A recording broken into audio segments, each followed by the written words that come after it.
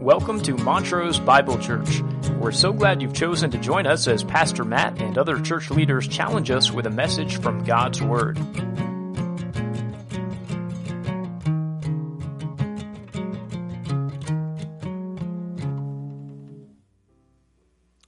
Well, Merry Christmas to everyone. And we're privileged to gather together here on this Christmas morning to worship our Lord and Savior, Jesus Christ.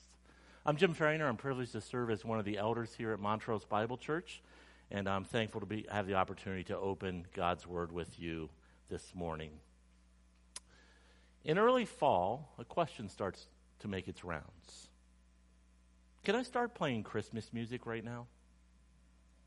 Some people are very excited to hear these familiar songs and carols on their playlist, and they can't wait to hear them. Other things, it's just plain wrong to listen to Christmas music until the day after Thanksgiving. They proclaim you can't listen to these songs until the Christmas season arrives.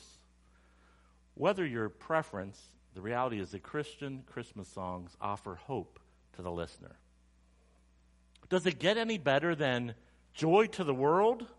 The Lord has come. Let earth receive her King. Doesn't that ask the question of the ages? Will you receive your King? It's great joy to a needy, suffering, and sin-sick world. God came to take on human flesh. He has come. He has come on a mission to do what mankind could not do. He satisfied the wrath of God by taking our sin upon himself and by dying on the cross to pay the penalty for our sin. Then he triumphed over sin and the grave by his glorious resurrection. He made it possible for you and me to be redeemed. He made it possible for us to be restored in a right relationship to our God. Have you received your King, or are you still pretending to be your own king? The truth proclaimed in joy to the world is wonderful. Or what about God rest ye merry gentlemen? Let nothing you dismay. Remember, Christ our Savior was born on Christmas Day to save us all from Satan's power when we were gone astray. O tidings of comfort and joy, comfort and joy. O tidings of comfort and joy.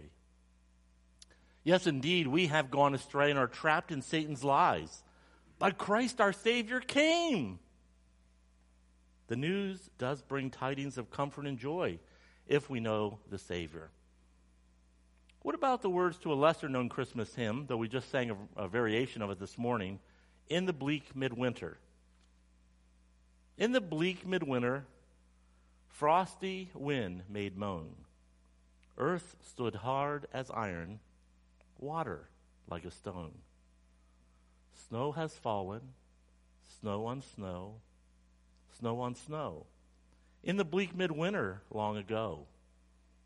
Our God, heaven cannot hold him, nor earth sustain.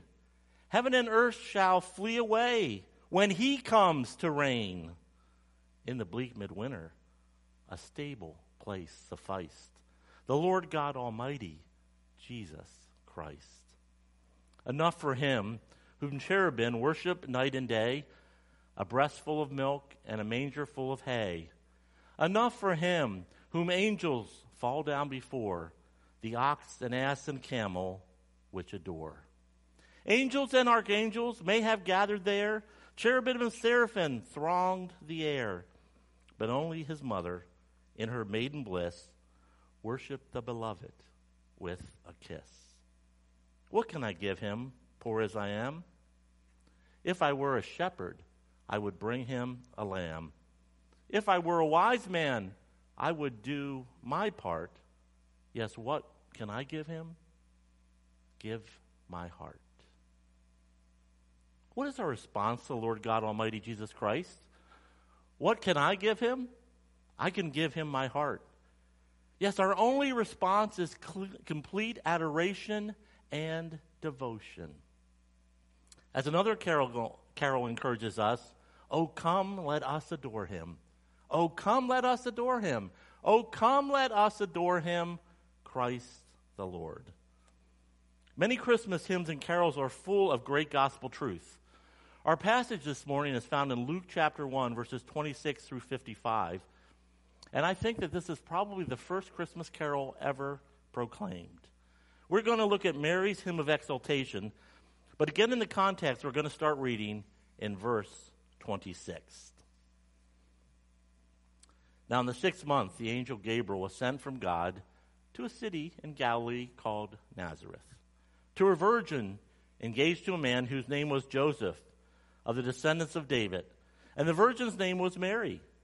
And coming in, he said to her, "Greetings, favored one. The Lord is with you." But she was very perplexed at that moment and kept wondering what kind of salutation this was. The angel said to her, "Do not be afraid, Mary, for you have found favor with God. And behold, you will conceive in your womb and bear a son, and you shall name him Jesus. He will be great and will be called the Son of the Most High. And the Lord God will give him the throne of his father David. And he will reign over the house of Jacob forever, and his kingdom will have no end." Mary said to the angel, "How can this be, since I am a virgin?" The angel answered and said to her, "The Holy Spirit will come upon you, and the power of the Most High will overshadow you. And for that reason, the Holy Child should be called the Son of God. And behold, even your relative Elizabeth has also conceived a son in her old age, and she who is called barren is now in her 6th month. For nothing will be impossible with God." And Mary said, "Behold, the bondslave of the Lord, may it be done to me according to your word." And the angel departed from her. Now at this time Mary arose and went in a hurry to the hill country, to a city of Judah, and entered the house of Zacharias and greeted Elizabeth. When Elizabeth heard Mary's greeting, the baby leaped in her womb. And Elizabeth was filled with the Holy Spirit. And she cried out with a loud voice and said, "Blessed are you among women, and blessed is the fruit of your womb. And how has it happened to me that the mother of my Lord would come to me? For behold, when the sound of your greeting reached my ears, the baby leaped in my womb for joy. And blessed is she who believed that there would be a fulfillment of what has been spoken to her by the Lord." And Mary said, "My soul exalts the Lord, and my spirit has rejoiced in God my Savior, for he has the regard for the humble state of his bondslave. For behold, from this time on all generations will count me blessed. For the Mighty One has done great things for me, and holy is his name. And his mercy is upon generation after generation toward those who fear him. He has done mighty deeds with his arm. He has scattered those who were proud in the thoughts of their heart. He has brought down rulers from their thrones and has exalted those who were humble. He has filled the hungry with good things and set away the rich empty-handed. He has given help to Israel his servant in remembrance of his mercy, and he spoke to our fathers, to Abraham and his descendants forever." Let's pray together. Heavenly Father, we thank you for this opportunity to gather together on this day when we celebrate the glorious event of you coming to take on flesh. And Father, you came with a purpose. You came to be our Savior. We're thankful that you paid the price of our sin that we couldn't pay, that you have reached down and that you've triumphed over sin, death, and the grave, and we exalt you for that, and we praise you. And this morning, as we just spend these few moments together in your word, may we be renewed and encouraged again to adore you, to worship you, to honor you with everything in our being. So as we come together today, we pray it is for your glory and for your honor, and we ask these things in Jesus' name. Amen. Hearing that you are pregnant is not unusual news for a young woman. That is, unless you learn the news from an angel named Gabriel. Unless you are a virgin, unless you learn that your child is a son of God, unless your son is a king who will reign forever. Mary's response to this news is amazing. Gabriel had told her not to be afraid because she had found favor with God. But let's face it, if you or I had received this news that Mary heard, we would have passed out and be flat on the floor. Mary was not without questions. She was first perplexed by the angel's greeting, which we see here in verses 28 and 29. Coming in, he said to her, "Greetings, favored one, the Lord is with you."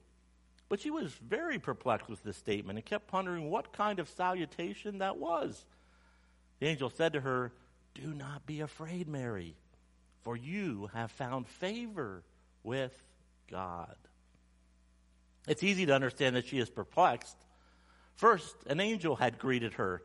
Second, she is called favored one. But the most stunning announcement is yet to come. But she remains calm and unafraid.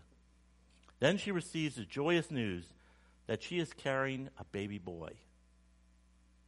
Understanding biology, she did not understand how this could be, as she had not been with a man.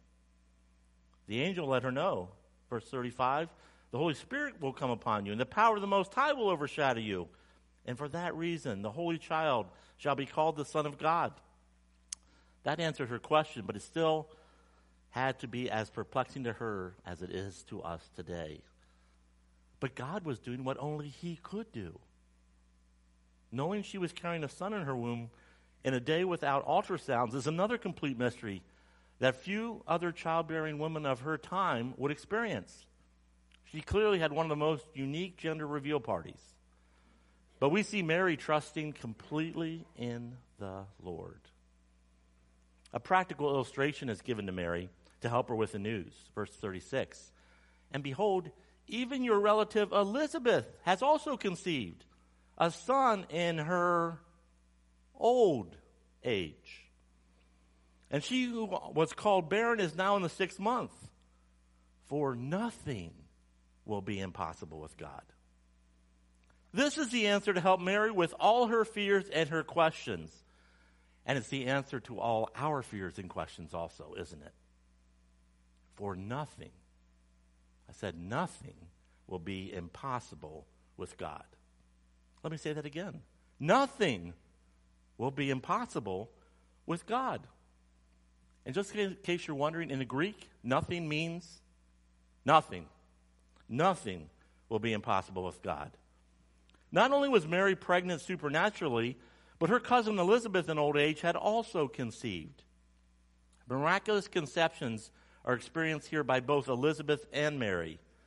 Elizabeth in old age had conceived, and Mary without knowing a man had conceived. For nothing is impossible with God. Do you remember this truth? Mary knew this truth from the Old Testament. Thinking back to Genesis chapter 18, verse 14. "Is anything too difficult for the Lord? At the appointed time I will return to you at this time next year, and Sarah will have a son." Remember that Sarah in her 90s became a mother? Or what about Numbers 11:23? The Lord said to Moses, "Is the Lord's power limited? Now you shall see whether my word will come true for you or not." Remember this instance, the entire nation of Israel was fed quail for 30 days from the Lord. And what about Jeremiah 32:17? "Ah, Lord God, behold, you have made the heavens and the earth by your great power and by your outstretched arm." Again, nothing is too difficult for you. Remember when the Lord led Israel out of Egypt onto the promised land? He had led them out of captivity, but he allowed them at times to go back into captivity when they rejected him, and restored them back to the land when they repented of their sin. The Lord God is all-powerful. We cannot forget this wonderful truth. Just over 30 years later than the event we're looking at right now, we see Jesus proclaiming this same truth regarding salvation in Matthew chapter 19, verse 26. And looking at them, Jesus said to them, "With people this is impossible, but with God all things are possible." Jesus is speaking here with his disciples of the difficulty of entering the kingdom of God. He reminded them that salvation is impossible apart from him. do not forget. Nothing is impossible with God. Our redemption depends on him because we are not able to save ourselves. For by grace we are saved through faith, not of ourselves. It is a gift from God. Mary, after hearing all these things from the angel, responds back in verse 38. And Mary said, "Behold, the bondslave of the Lord, may it be done to me according to your word." And the angel departed from her. Mary responds in faith. She acknowledges her position as a slave of the Lord. She rests in his sovereignty over all things. Her hope remains in the promised Messiah who is making his appearance on earth. She was seeing the promise of Scriptures come to life. Pastor Jim McCarthy describes this passage in this way, and I like this little phrase he starts with. Thrilling reversal. Think about this for a minute. Thrilling reversal is what Christmas is all about. God insists on showcasing his power through weakness and his wisdom through foolishness so that we would stop and stare, wonder, and worship. Thrilling reversal is this theme of Mary's Magnificat in Luke chapter 1, in which we see that God moves in mysterious ways so that we would give him all the glory. Well, in verses 39 through 45, we see that Mary goes to visit her cousin, who is 6 months along in her pregnancy. Everything we hear in this exchange is a confirmation to Mary that she indeed is carrying the Son of God in her womb. Elizabeth is used by God to encourage Mary. She is proof to Mary that conception miracles do happen. She reminds her repeatedly that she is blessed by the Lord. Elizabeth's baby leaped in her womb when Mary greeted her. Elizabeth gives testimonies of Mary's faith here as recorded in verse 45.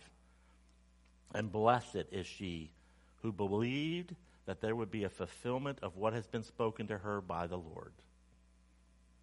Elizabeth reminds Mary that she is blessed because she believes that what the Lord has told her will come to pass. Mary believed what she had been taught all her life from the Scriptures. She believed the promise of Messiah given back in the Garden of Eden right after the fall. Mary was being used by God to fulfill the promise of a Messiah. And now let's look at Mary's response in verses 46 to 55. This section is sometimes referred to as the Magnificat, which comes from the word in this verse in Latin translated in the Bible. The word means to exalt and to adore. Mary's knowledge of the Old Testament Scriptures and her knowledge of history is seen throughout this hymn of praise. We can learn from her time of worship and be encouraged by her and follow her example in responding to this good news.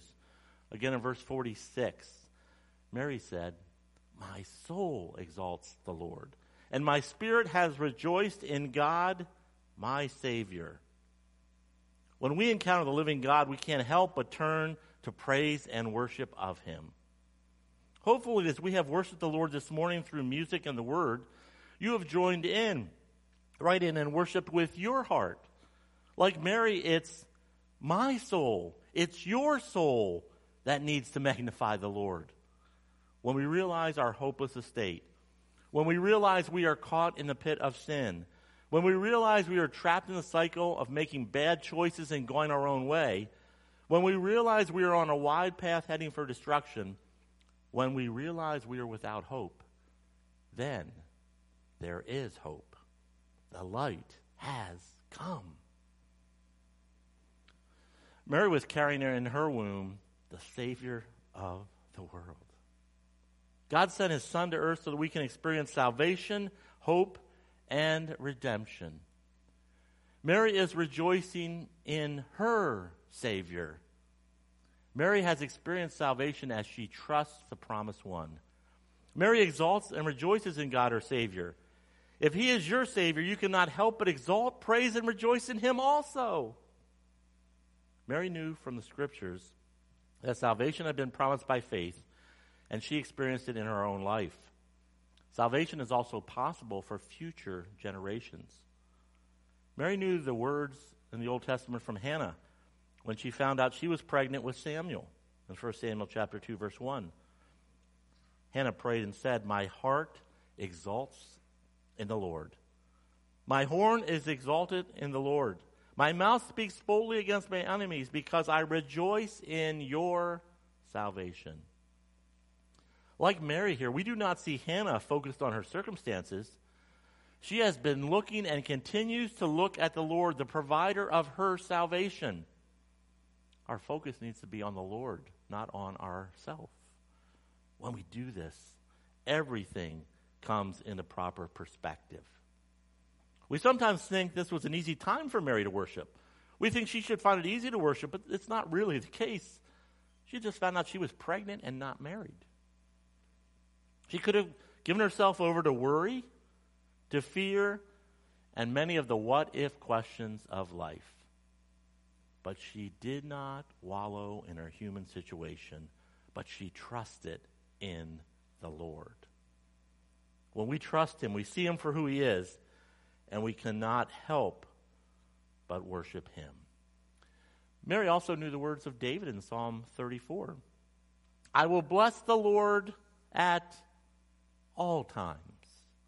His praise shall continually be in my mouth. My soul will make its boast in the Lord. The humble will hear it and rejoice. O magnify the Lord with me, and let us exalt his name together. I sought the Lord, and he answered me and delivered me from all my fears." Why would we not bless and exalt the Lord all the time after he has rescued us? Are we going to exalt ourselves instead? We're unable to rescue ourselves from anything. Are we going to trust in things that the world has to offer which will only pass away? None of these options make sense. Like David, let us magnify the Lord personally, and let us also do it with others. Seek after him and trust him, and he will deliver you from all your fears. Like Mary, let's exalt the Lord and rejoice in God, our Savior. Look with me at verses 48 to 50. Mary continues, "For he has regard for the humble state of his bondslave. For behold, from this time on, generations will count me blessed. For the Mighty One has done great things for me, and holy is his name. And his mercy is upon generation after generation toward those who fear him." Mary acknowledges three things about the character of the Lord. First, the Lord realizes her humble state and demonstrates his faithfulness. The Lord is faithful. We've been looking at humility throughout our Advent study these past 4 weeks. Remember what the Apostle Paul writes here in Philippians chapter 2 in these past messages? "Do nothing from selfishness or empty conceit, but with humility of mind, regard one another as more important than yourselves. Do not look out for your own personal interests, but also for the interests of others. Have this attitude in yourself, which was also in Christ Jesus, who, although he existed in the form of God, did not require equality with God a thing to be grasped, but emptied himself, taking the form of a bondservant, and being made in the likeness of man, being found in appearance as a man, he humbled himself, but by becoming obedient to the point of death, even death on a cross." Jesus demonstrates what humility looks like with his own life. Do nothing from selfishness or conceit. Regard others as more important than you. Look out for others' interests. These are counter to what sinful human nature wants us to do. We want to put me, myself, and I in the middle of the universe. We want the world to revolve around us. We want to take the place of the King of Kings and Lord of Lords and put his crown on our own head. But that is foolishness. Jesus Christ shows us how to live. He obeyed the Father even to the point of death. In our Savior's obedience, we see God's faithfulness. Mary got to be an eyewitness of what humility and meekness look like in her own son's life throughout his time on earth. Now remember that concluding passage in Philippians, which we looked at last week? For this reason also God highly exalted him and bestowed on him the name which is above every name, so that the name of Jesus, every knee will bow, of those who are in heaven and on earth and under the earth, and every tongue will confess that Jesus Christ is Lord, to the glory of God the Father. Like Jesus, we need to humble ourselves before the Father. We need to realize that we serve a holy God, and we are not holy, but are sinful men and women. When we humble ourselves, in a way, we're at this point of rescue. We know we are drowning and desperately need help. As James says, humble yourselves in the presence of the Lord, and he will exalt you. We will not be rescued until we realize we are hopeless. At that moment, the faithful God arrives to do what only he can do. Secondly, Mary knows that the Lord has done great things for her. And we know the Lord has done great things for us. He is all-powerful and holy. The Lord does many things for us.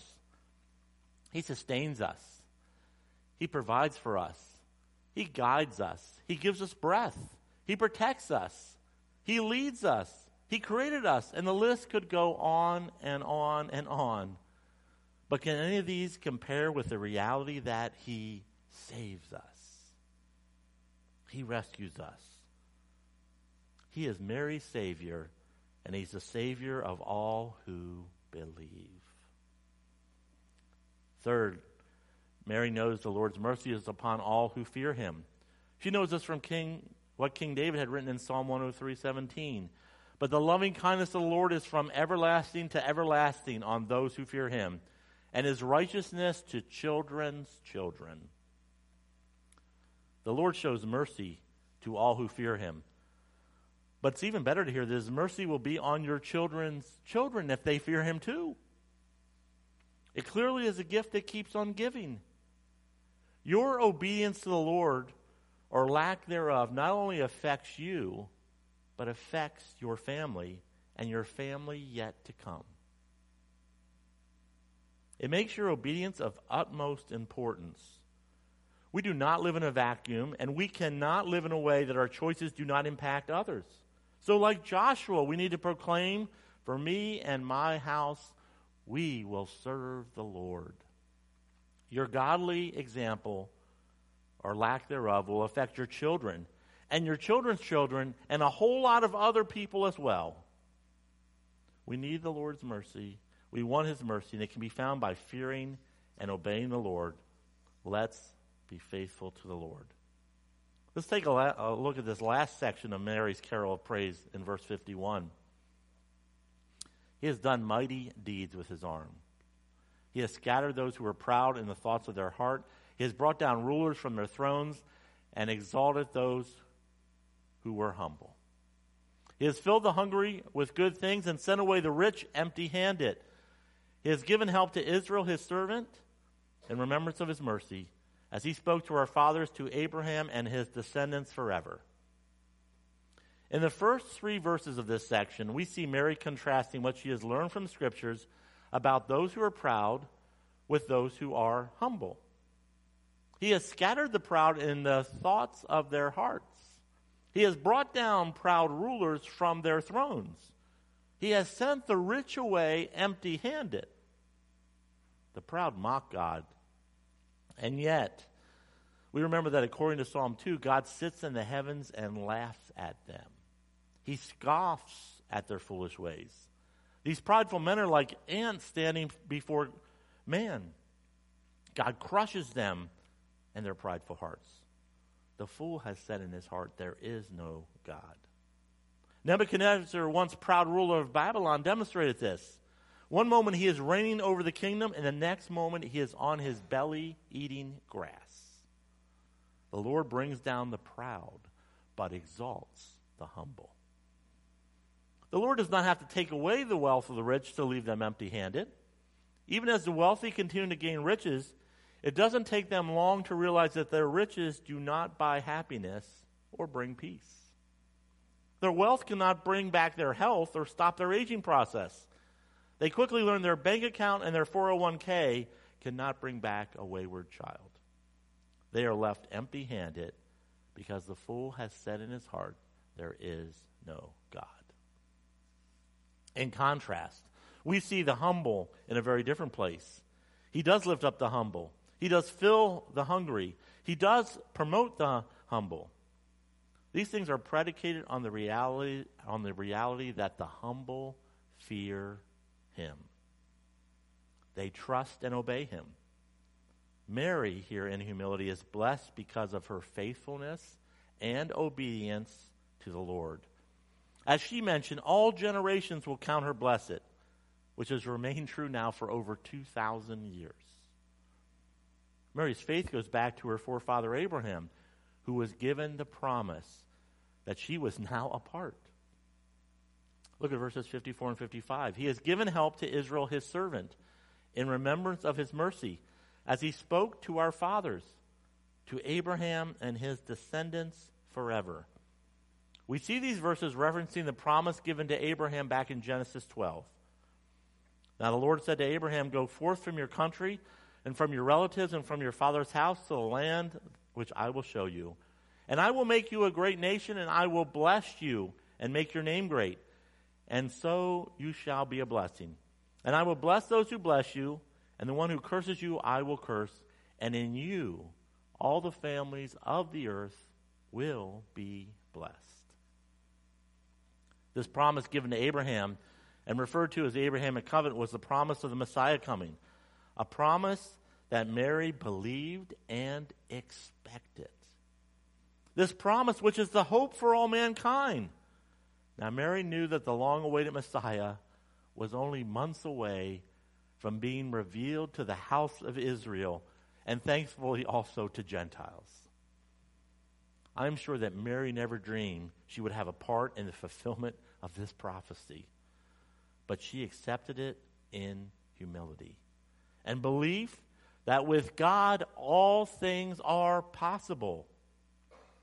She could not help but proclaim the goodness of God and sing his praises. Hopefully, we understand a little better why Mary's heart was so full of praise. She, like her fellow Jews, had been waiting for the Messiah for many years.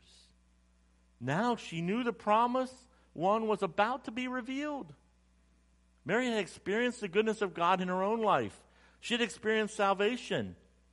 She was rejoicing in God, her Savior. She worships her Lord, for whom nothing is impossible. She exalts her Lord, who is faithful. She praises her Lord, who has done great things for her. She magnifies her Lord, who shows mercy to all who fear him. It is natural for one to praise and exalt the Lord when they have tasted and seen that the Lord is good. If you know the Lord, I hope his praise is constantly on your lips, and that you are continually magnifying him with your life. It is indeed a testimony that you know him, of your faith, when we are people of praise and thanksgiving. It is evidence of your belief in God, your Savior.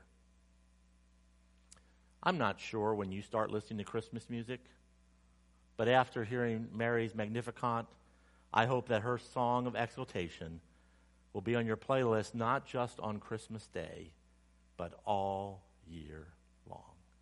Let's pray together.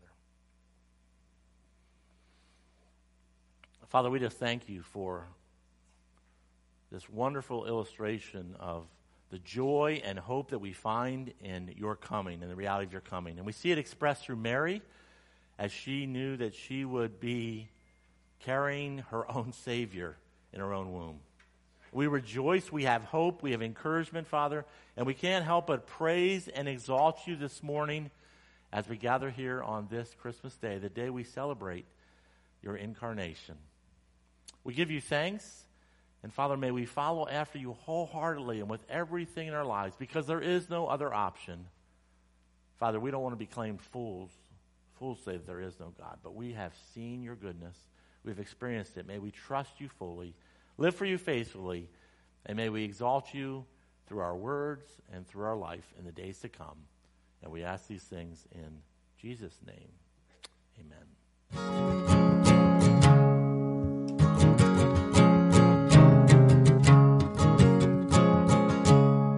Thank you for joining us. I trust you've been blessed by the study of God's Word.